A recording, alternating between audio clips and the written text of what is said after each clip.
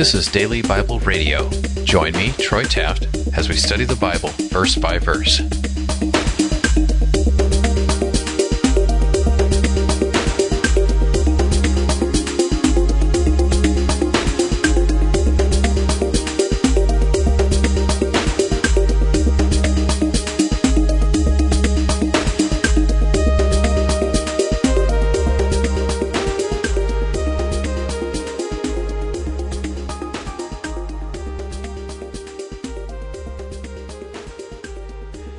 Grace and works don't mix.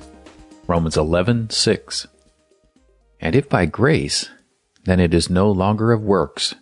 Otherwise, grace is no longer grace. But if it is of works, it is no longer grace. Otherwise, work is no longer work. Grace and works represent two systems of life that Paul tells us cannot be mixed. I want to take some time to explain more about why these systems don't work together. Paul reasons that the systems of grace and works cannot coexist because the moment that one comes in contact with the other, it is changed. Both grace and works are systems that explain how behavior relates to benefit. A works system is based on labor and reward. A grace system is based on giving and believing. The Old Testament law is a works system, and Christianity is a grace system. The works system is very familiar to us. This is the way that we get paid.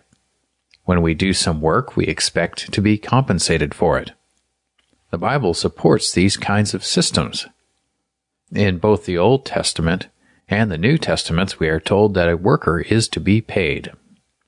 The Bible isn't against these systems at all, but it is very important to know when one is to be used instead of the other. The grace system happens to be the most important system to Christian salvation. Grace says that God just chooses to give it to us. He does this first before anyone has done anything deserving of it. Not only that, He does it without asking anything of us because of it. He simply gives. Both the law and Christianity are appropriate systems set up by God, but one can destroy the other.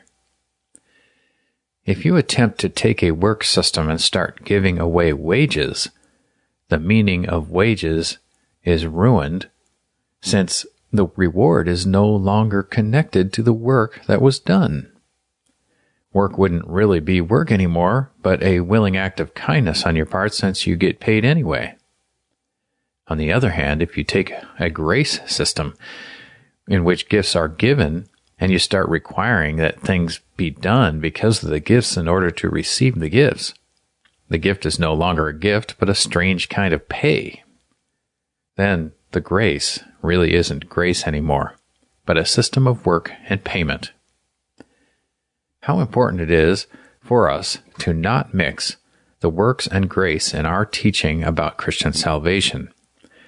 We must be responsible to clearly represent God's gift so that people are able to accept it as it really is, a gift.